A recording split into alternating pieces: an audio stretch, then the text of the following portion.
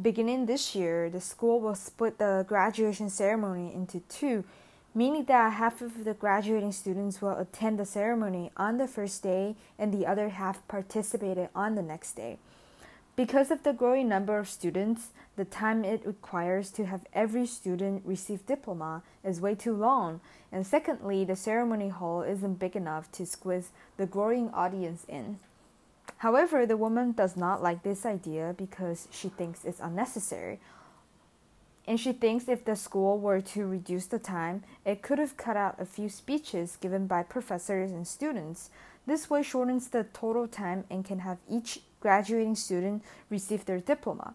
Also, the school should restrict the number of family members and friends each graduating student can invite, so the audience becomes smaller and the ceremony hall will have no problem accommodating everybody.